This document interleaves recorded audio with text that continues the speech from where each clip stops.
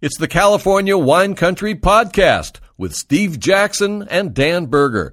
We taste, we laugh, we learn. All right, I'm very excited. We just got major funding approval from Hollywood, and I'll be producing and directing and co-writing the new documentary, The Dan Berger Story. Brad Pitt is in negotiations to play Dan Berger. Yeah, it only makes sense. It only makes sense. As a young man. It's going to be called More Than Just Wine. There we go. Dan Berger, Go for the that. longtime co-host of California Wine Country on Wednesdays, is back with us. I've been wanting to do this for a long time. Dan, your life has been so amazing.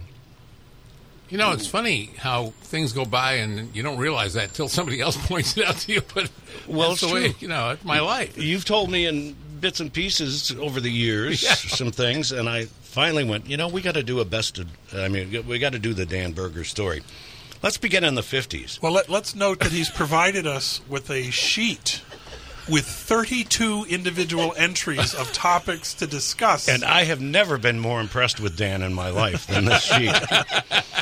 In the 50s, your parents, Joe and Francis, entered dozens of contests, and they won the national contest. Tell us in 25 words or less where the yellow went when you brush your teeth with Pepsodent. Yeah. Was that their slogan? That was their slogan. No, the slogan was already out. And then you had to write a 25-word jingle to explain where the yellow went.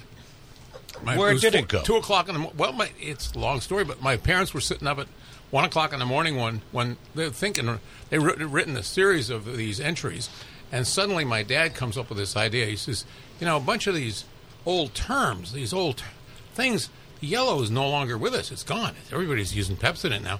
So think about all these things that you got. You got mustache wax. That's gone. High button shoes. Those are gone.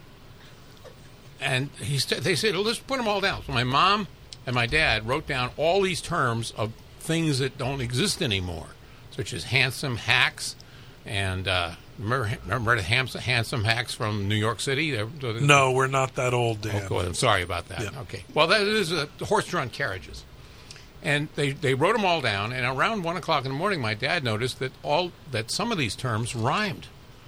So he said, why don't we make couplets and write them out as rhyming couplets? So they wrote 7 of them or 6 of them, and then they chose the best 4, and they made a 25-word statement. Actually, it was supposed to be a 25-word statement. They wrote down these things, and then they wrote the last 2 lines were,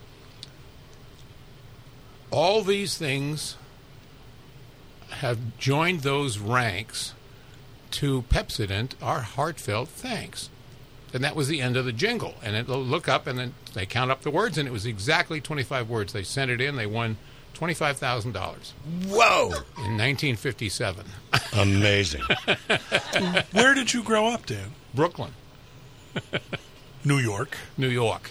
I spent most of my summers for many, many years in Bay Ridge. Well, we got out of there in 1949, so that was... Whoa. And you went where? It's Los Angeles, and that's where I grew up, and went to UCLA for a couple of years, and then went on to Cal State LA and got my degree in journalism. And you were part of the LA City High School champion barbershop quartet called the 4 Fs. And I don't think we can say that on the radio. Was that a grade? Was Fairfax High School, the 4 Fs. We were all from Fairfax High School, so we were 4 Fs. And we won the championship, singing There Goes My Baby, Now, among others. 1960 to 61, you formed a quartet called 3 Bows and a Peep. That was a joke. 3 Bows and a Peep. There was 2 guys who were black from Watts and me, and then a very significantly large human being by the name of Ginger, who was the Peep. And it was the funniest on-stage presence you ever saw, because the first 2 guys would come out, and then I'd come out, and then the Peep would come out. She was pretty big. And you did concerts at Christmas at children's hospitals. Yeah. Then you sang the Messiah at many church concerts, including several years in a row at a... Amy Semple McPherson's temple. Wow. That was fun. In 63, from 62 to 63, you were in the UCLA a cappella choir. We performed at the Hollywood Bowl, Pasadena Civic Auditorium. Wow. A couple of places like that. So you were very musically oriented. I was really I wanted to be a music major. I just didn't read music, so it was very tricky when you're not reading music. Just remember Doe a deer, female deer, Right, Ray. yeah, that was before Sound of Music came out. He didn't have that cheat sheet. All right, so let's move on to. Well, you covered a lot of sports. You were named night sports editor at AP, the Associated Press, and then. You covered track and field for the Associated Press at the Munich Olympics in '72. Yeah, not exactly my happiest moment, but it was. Explain how that all happened. Well, I was covering track and field all over the United States. I covered track and field in 1972 at the Olympic trials in Eugene, Oregon, where I got my interest in wine came from that day. Then, that's a story I'm going to have to rewind on. We'll keep rewind going. on that. Keep going. So then because the Olympics were being held in Munich that year, they sent me over to Munich. They sent me over a week early to cover a track meet in Garmisch-Partenkirchen. And I went up to Garmisch for 24 hours, and it was ice cold. It was a fabulous event. The Olympic Games were some of the most unbelievable performances I've ever seen in my life at 72, till the terrorists took over the Israeli quarters in the Olympic Village. And the Olympic Village was cordoned off. You couldn't get near it. And my boss sent me down there and said, yeah, I got to get a bunch of quotes. I said, from whom? Who's going to talk to you? The interesting story there was that the guards at the Olympic Village were all dressed in powder blue. And the reason was they wanted to camouflage them from wearing military uniforms. They were all German military, but they used powder blue uniforms. And it was such a wonderful sight to see these people till you saw them in real action. And I saw them throw a friend of mine out of the village for mouthing off. And they took care of him pretty good. So you were telling us off air, because I asked you about this, you were in a small room as an AP reporter covering the Olympics in Munich. Yeah. And you had your radio on, and you heard this early in the morning. Around 5:50 in the morning, I hear a bulletin come over the radio that says there's shooting heard in the village. So I was out of there in about a minute, and I got down to the office. I was barely dressed, and the office said... Like you are now. Well, exactly. Yeah. Right. It's hot in here. It's very warm. I'm taking off clothes right and left, as you can see. But the fun part about this was It was no fun at all. But the interesting thing was that everybody from every division, every department, whether it was the volleyball person or the swimming person, or that was the year that Mark Spitz won all those medals. But he had won all those medals before the shooting happened. So a lot of what happened was that these people were already off their beats, and everybody jumped in. AP was really motivated to cover this stuff and did a brilliant job. It was incredible stuff. And, of course, Dan was working for AP at the time, the Associated Press. You covered a fatal Pan Am crash in the American Samoa. Close enough. Samoa jungle. Let's see, 97 passengers who died. Out of 101 on board. Talk about that story. You got a couple of days. I mean, it's a long, involved story, but I will try to cut to the chase. Were you in American Samoa at the time? No, I was at the office in Los Angeles. I was in the AP office in Los Angeles. The plane had gone down 24 hours earlier in the jungle through a rain squall that was so thick that you couldn't see anything. Plane goes down in the jungle. People were dying everywhere. And so my boss, I walked in at 9 o'clock one morning, and I said to the boss, hey, if you at AP in L.A. At AP in Los Angeles, I said, if you need anybody to go to American Samoa just to cover the plane crash, and he says, we'll get it by phone, don't worry about it. So I said, well, if you need anybody, I speak the language, so just send me. So he said, no, I'll think about that, but he says, forget it, we're not spending any money to send you over to Samoa just because of this plane. We'll get the story by phone. Well, the people in Samoa couldn't even answer the telephone. So 8 hours went by, and just as I'm leaving for home, he comes up to me and he says, "You really want to go to Samoa to cover this thing?" And I said, "Sure." He says, "Well, I'll get you a ticket. You fly to San Francisco first, pick up the photographer, and then the two of you will fly on to Samoa." And I said, "What airline am I on?" And he says, "Pan Am. It's the next flight in from the plane crash." And I said, "No, well, that's a little risky." He says, "Well, that's what you wanted." So as I'm walking out the door, he says, "Oh, incidentally," he says, what language do they speak over there?" It's English. It's an American possession. So I got over there. The plane crash turned out... He thought you spoke Samoan. Exactly. Son Burger, he speaks Samoan. No, I wasn't beating my chest in those days. So I get over to Samoa, and my photographer was really clever. Fabulous guy who's still going strong at 94. Sal Veeder was his name. Sal, one of the great photographers I have ever worked with in my life. The guy was a genius. But anyway, we get into the jungle. We had to hire a taxi. There was a shortage of oil on at the time. This guy had just filled up his tank, so we got him. We paid him $25 for the whole day. He was thrilled. He drove us through the jungle, got us to the plane, and I picked up some stuff. He got some fabulous photos. And then we went to the Eisenhower Medical Center in Samoa, in Pago Pago, and we ended up with an interview with one of the 4 survivors. And the interview was fabulous. He was a guy who was from Scottsdale, Arizona, who had been the Olympic swim coach for the United States team.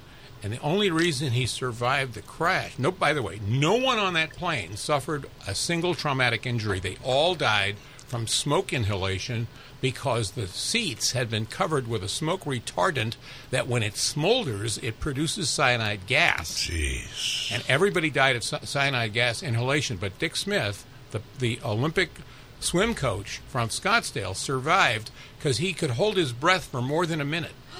And he smelled, what he smelled was, he said, "That's cyanide." It smells a little bit like almonds. As soon as he smelled it, he knew it was cyanide. He took one deep breath, got down next to the ground, the floor of the plane, and crawled to the exit and jumped out into the jungle. It's the Dan Burger story. At least part 1. We're going to have to do parts 2 and 3, and then I've got to get the money to make a documentary on this. We got to take a break. We'll be back with Dan Burger and the Dan Burger life story when we come back on KSRO. We're doing a segment called Dan Burger's Life Story. It is fascinating. And, of course, Dan is co-host of California Wine Country every Wednesday. And he brought a few in with him today. Well, we don't let him through the door without some wine. But in 1975, working for the Associated Press, you covered the search for Patty Hearst in San Francisco for the AP.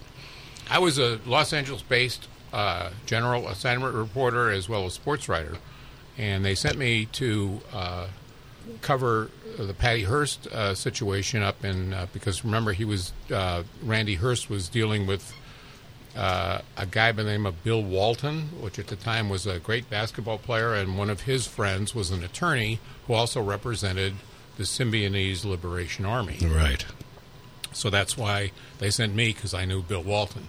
So they sent me up to San Francisco for about 2.5 weeks to cover Patty Hearst. And during that situation, I won't go into the details, but there was a phone that was being commandeered by a UPI reporter, and it was really my phone, and he wouldn't let me have the phone back, so I cut the And back in those days, UPI and AP were very competitive. Very competitive.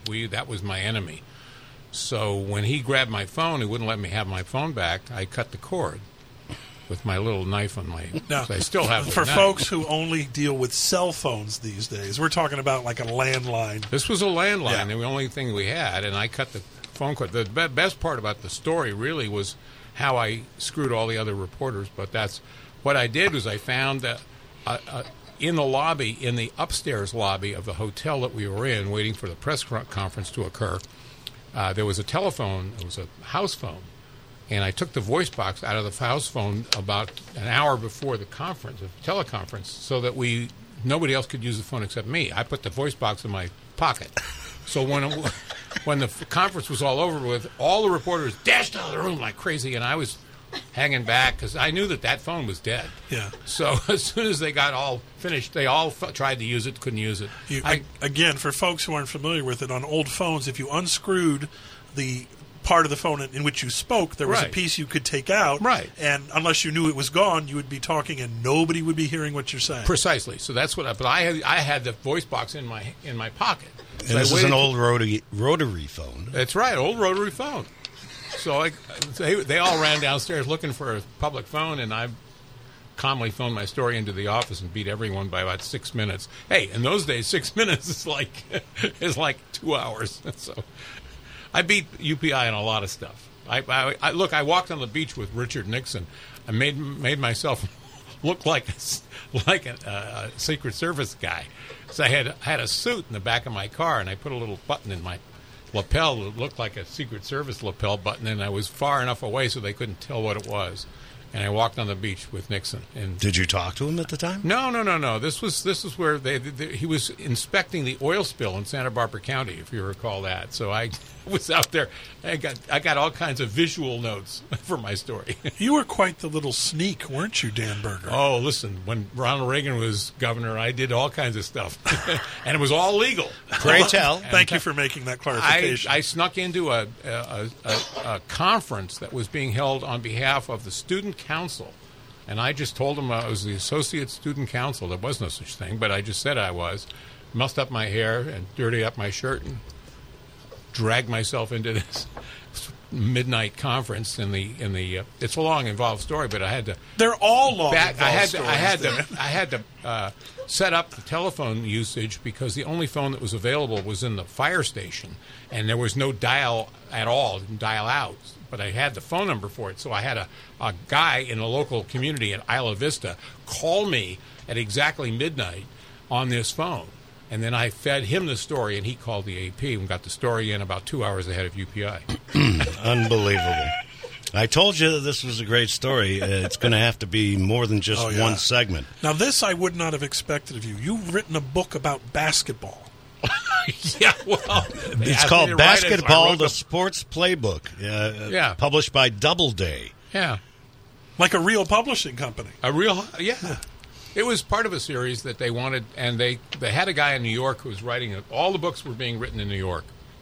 And the book that was being written on basketball turned out to be a complete dud when it came to the editor. The editor said, "We got about 3 weeks. Can you get a book written out of somebody else?" And so this guy, Mel, who I'd never met before, calls me on the phone. He says, "I hear you know something about basketball." I said, "Yeah." So he says, "Can you do the book?" I said, "Sure." So he says, "Who is you going to get as your expert?" And I said, "Pete Newell."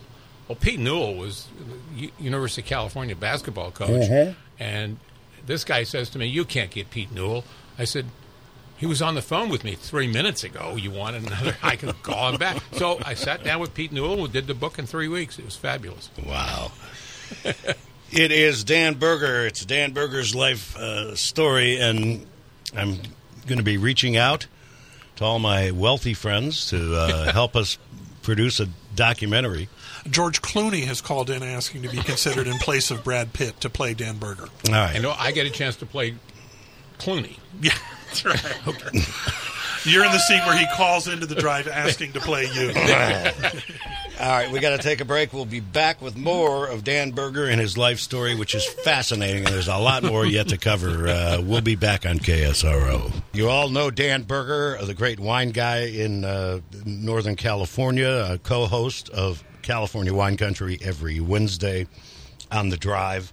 We're doing today Dan Berger's life story. This is amazing, and it really should be a filmed documentary. And we just got started. We're going to have to, since we don't have enough time, to cover everything that you have done. But let's go back to the search for Patty Hearst in San Francisco. And you made headlines when you cut the telephone cord of a reporter from the rival UPI. And as I mentioned earlier, AP and UPI were just enemies. Absolutely. And I knew that because in 72, when I started in radio, we had both AP and UPI machines in the newsroom. And a lot of the other news people would go to AP first, always. AP was a better... And UPI doesn't exist anymore. Well, not to any degree. There is a version of it owned by a Mexican multinational. It's a long story. Yeah. But it's not the same as it was. I had a lot of wonderful connections with UPI reporters. I love them dearly, but I like to beat the hell out of them on the stories. And it was fun to do it because every now and then, like when the day that Don Drysdale retired from baseball, I was in the Dodgers clubhouse, and the UPI reporter comes out of they're playing the Cubs that afternoon. And the Cubs clubhouse, they had won. So Alex, the reporter for UPI, goes into the clubhouse for the Cubs, and he comes out just about the time I was leaving the Dodger clubhouse. I got the story on Don Drysdale retirement, which nobody knew about at the time. It was completely unexpected. I was the only guy in the room. And in fact, Los Angeles Times hadn't even gone in and got the story, so I had it. So Alex comes out of the Cubs clubhouse. He says, "Anything happened in the Dodger clubhouse?" And I said, "No." They called Alex at home. We talked about your book, Basketball, the Sports Playbook, published by Doubleday. Done in 3.5 weeks. You worked 1 year as a writer and editor for the National Football League. Well, I took the job because I needed to. I'd been with AP for 10 years, and I was tired of the possibility of being a lifer. The old story: if you're a lifer, what is your life like anymore? So I said I got to take a job elsewhere. So National Football League offered me a position. I took it. It was fun. I had a chance to have an office that actually was manned by some very bright people, but all football related. Everything was football, 24 hours a day. And I did a lot of work on trying to sophisticate some of the writings that they had been doing in their magazine called Pro. And Pro magazine had been very literate, but it got better after they'd hired 4 of us at the same time. All 4 of us were pretty talented folks, and they were all journalistic backgrounds.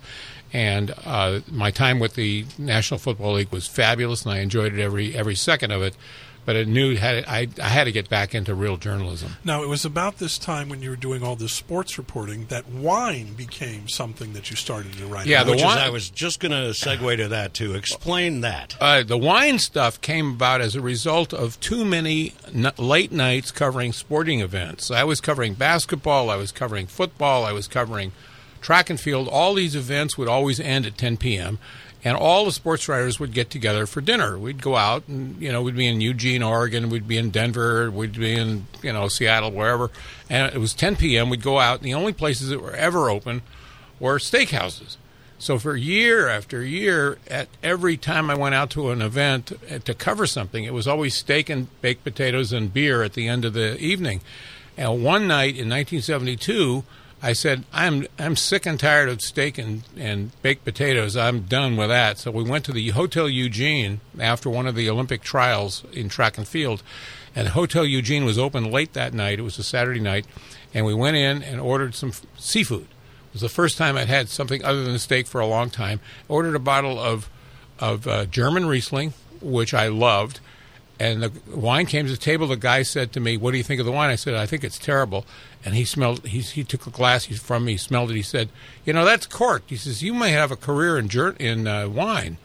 And I said, "What do you mean?" He says, "Well, the average person wouldn't know what a corked wine is." And I said, "I don't know what a corked wine is, but that's not any good." And he said, "Yeah, well, you got a pretty good palate already." So he replaced the bottle. It was clean as a whistle, and that began me on my new trail to finding something else in life besides beer.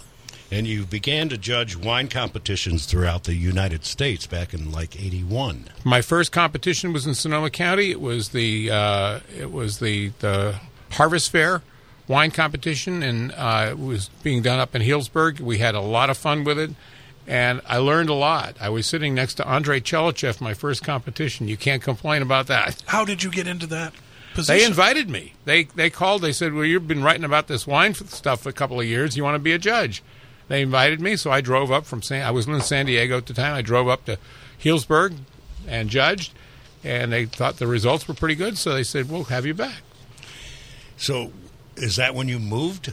When did I you moved move in to Sonoma 86 County? here, 86. Oh, 86. But it was 81 when I first started judging here. But then, right after I started judging here, it became obvious Sonoma County was really a place to live if you could.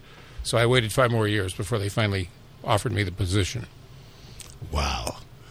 What a story. This really should be a documentary film. I'm working on it. Okay. Harry Styles just phoned in. He would like to be considered for the young Dan Berger, Oh, sounds good to me. particularly the singing with Barbershop Quartet. There we go, yeah. I could see that. Yeah. We're going to do more segments of Dan Berger's life story because we don't have time to continue because there's so much more to talk about. So stop living a life, Dan. I Okay. can't catch up. We'll We need pause. to catch up. We'll before pause you for do the it. moment. Yes. He'll be with us next Wednesday on California Wine Country, and then we're going to continue probably on Friday afternoons like this to do the Dan Berger story. It's a nice way to end the week. Yeah. As long as he keeps bringing wine. I'll bring more wine. There you go. No problem at all. The great Dan Berger. Bless you, my son. It's an honor to talk about all this, and it's an honor to have you for so many years as the co-host of It's a California delight to Wine know Country. you're the pro. You know that's those Somebody's amazing. got to be. That's Harry. right. Well, that's Well, as an amateur, one of the things that I've really enjoyed about doing this show in the time that I've done it is getting to know you and getting to have a friendship with you. So I what a appreciate nice, that. a nice tribute. Not Thank me. you so much. Notice that he says not me. Who? Okay. We're all together in this, right? All together now. Hallelujah. All right, Dan, thanks. We'll see It's you a Wednesday. pleasure. And, Absolutely. soon we'll be doing part 2 of the Part Dan 2, yeah. Berger story. Plenty of it.